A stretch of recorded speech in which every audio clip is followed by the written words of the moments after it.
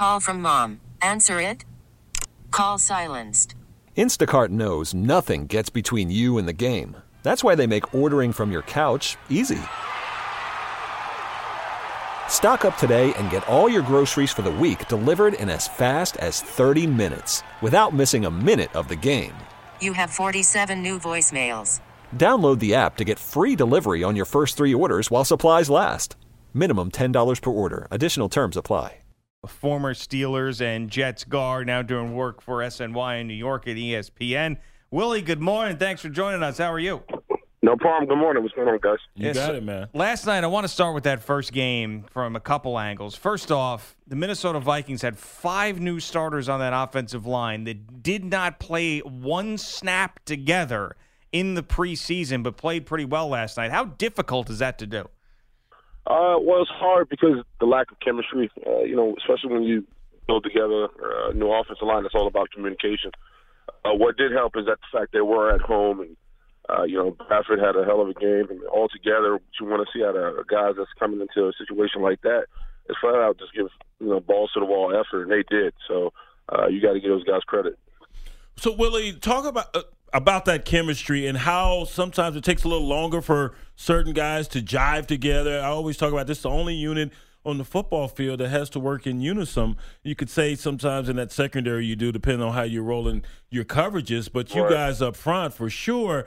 And sometimes does it just click? Sometimes it takes longer than other times? It takes a lot of repetition, man. I've been on different lines, play with guys who just been plug-and-play guys, and, it's about trust. You can learn the playbook all you want, but if you don't trust the guy next to you, it's never going to work. So that takes a while to build. And secondly, it takes a lot of communication with, between the lines, understanding calls, understanding nuances, understanding, what certain things mean. And it's hard to get 5 guys seeing the same thing and moving in the same direction. So that all takes time. It takes preparation. And so Minnesota is going to have to kind of start building in that direction. But over time, man, the only way to get through that is experience, getting those guys out there together and trusting what they see with their eyes. Last night, Adrian Peterson's role with the Saints was very limited. Do you see it expanding at all throughout the regular season? Yeah, but you got to say this is a Saints offense that is built around Drew Brees. It's not going to be built around Adrian Peterson. So they have a stud backfield with Ingram and obviously the other guy behind them. But when you look at it from a total package, they can't take the ball out of Drew Brees' hand. He's their offense. So if it's not going to come down to the AP show. It's always going to be the Drew Brees show, and Peterson has to understand that it's not going to be. They ran the ball early. They just couldn't get it done. The Saints' offensive line was stagnant. They couldn't really get things going in the run game. So you taking the ball out of Drew Brees' hands doesn't help the Saints. So they're going to have to find some type of balance that works for them. But I don't see Adrian Peterson having a big role because ultimately it's Drew Brees' offense. How did you deal with what now AP is trying to deal with, and that is your career is winding down. You're not I won't say insignificant. He's not insignificant because there's a reason they signed him because they think there's some tread left on those tires. But you see the writing on the wall, and now you're in a position you haven't been in before. It's like a guy who's been a baseball player who's now just being resigned to a designated hitter. So how did you deal with that scenario? Well, I didn't have to. I was. When I got to the Jets from Pittsburgh, I knew my role. My role was to be going there, being an enforcer, have an immediate impact in the run game, and I didn't feel like I was dwindling. I just started. My first year with the Jets, I blew my bicep. Then, the following year or the year after that, I hurt my knee. So it was more injuries and me kind of just getting nicked, suffering the injury bug. But I didn't feel like I was. My role or my play was diminishing. I just kept getting knocked. But it's a hard transition, and I think for Adrian, it's all his whole career and everything he's ever done has been about him. This is a Saints team that is, the face of its identity is Drew Brees, and then they gotta have to kind of build around Adrian and kind of make him feel at home. But I think he understands when he got there it was about Drew and not him. Gio and Jones, Willie Colon, former Steelers and Jets guard, now doing a lot of work in the media, SNY and ESPN. And I think that you won in both Pittsburgh and New York the media award, for lack of a better term. It was the guy who cooperated with the media the most and gave the best interviews and had the best relationship with them. Why were you so good at doing that, and why'd you want to be good at doing that? Well, I don't think it's something that, I put on my bucket list going into each season. I think it was more so of, I didn't believe, I'm a homegrown kid from New York. I didn't believe dumbing down the fan. I didn't believe, kind of giving the fan or anybody kind of a roundabout answer. You pay so much money to sit in those games, pay for parking, take your kids to the game. You want to understand what's wrong with the product or the field or kind of get some insight. And I always want to give a fair answer and a legit answer. So anytime the media approached me with something, whether it was good, bad, or the ugly, so to speak, I was just going to tell them from my heart. I wasn't going to lie. I wasn't one of those guys to spill all the beans in the house. But, listen, if I was a dad with a family and I'm paying $200 plus, the world to see, I don't know, Derek Carr play out in Oakland, I want to understand why my Raiders suck or why they're doing good. So I just try to be honest about my approach to what's going on in the game, and I think people appreciated it. Well, be honest about your former team, the Jets. What's your assessment of them after week 1? Well, I think it's a situation of how you look at it. We went into this offseason thinking, hey, we know we didn't have a lot of weapons on offense. The defense is going to be strong. You drafted 2 young safeties who I thought played really well the other day. But, altogether, this is going to be a team that you just wanted to see stay in the fight. You didn't want to see an outfit like last year who gave up in the first quarter, who got blown out, or, when you hear about last year, week 3 with guys, flat out giving out on the season. You didn't want to see that.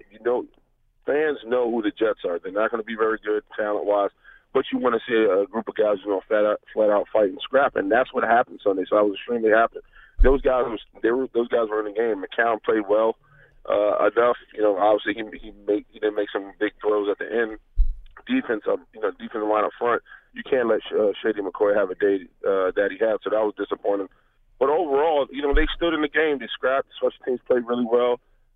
They all held each other accountable. And after the game, because on SOY we do the pre and post game, and I was happy with Todd Bowles' message. He was, listen, this is week 1. The season isn't over because we lost to the Buffalo Bills in week 1. We still got a lot of games to play. We got to regroup. We got to fight. And that's what you got to anticipate from the Jets. They're going to stay in there, going to fight, and they'll give it all they got. So I was happy with that. Talking to Willie Colon on CBS Sports Radio, I know that you're really close to Ben Roethlisberger. When you heard him right after the season last year throw out that retirement stuff and how he had to think about it, did you laugh or did you take him seriously? No, I took him really serious. I think for me, knowing Ben, he has 3 kids. He's been through 3 eras of football, 2 Super Bowls. I mean, he's been through a lot of football, a lot of injuries. He's been through a lot of, himself personally.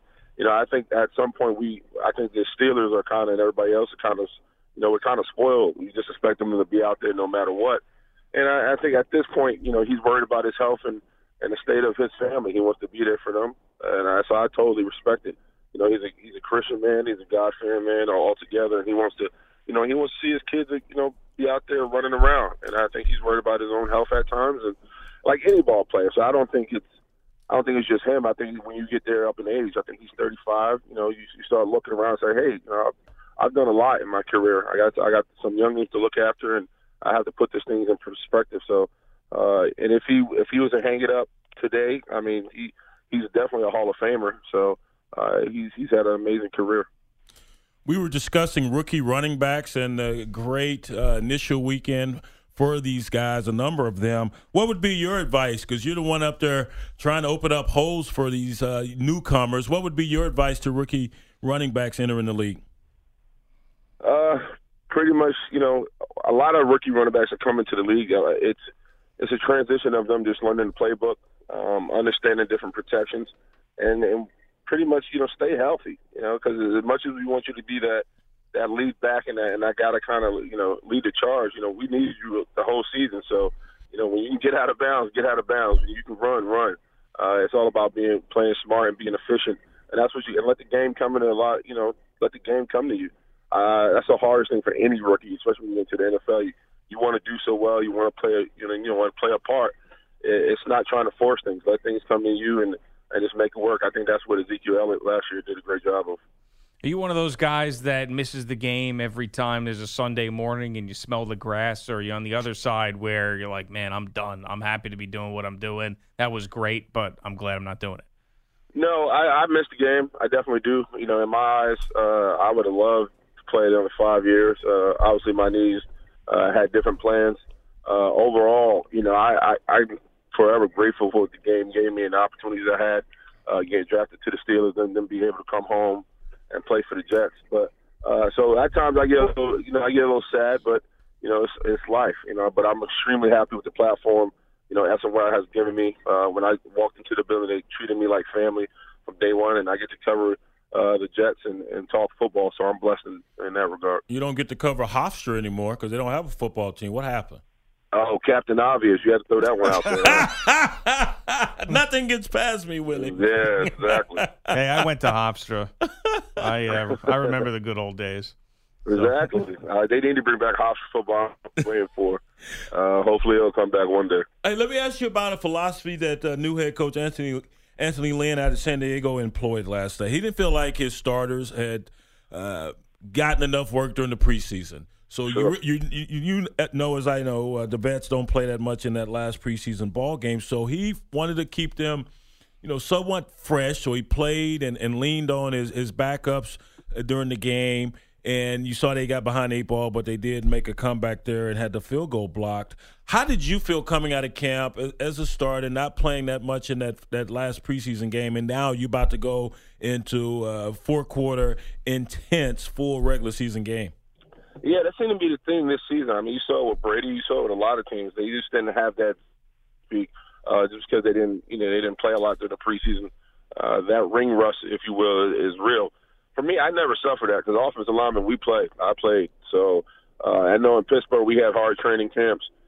We played during the preseason. And then when I got to the Jets, I had Rex, and we were a downhill team. So I was in the mix. So I never felt when it came opening day I was kind of behind. I think for a lot of teams now, because the risk factor, guys getting injured, you see what happened to Edelman and some of these guys who are impact guys for your team, they get dinged in preseason. So I think a lot of head coaches and powers to be a little apprehensive as far as giving their guys a lot of reps. You got to worry about the value.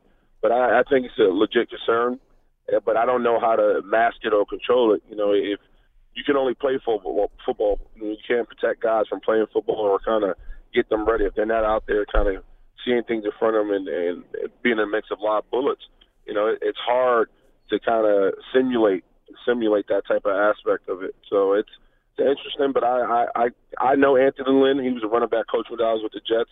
He's one of those guys I believe in, getting his guys to play hard and play downhill with the running backs and playing behind their defense. So they'll be fine.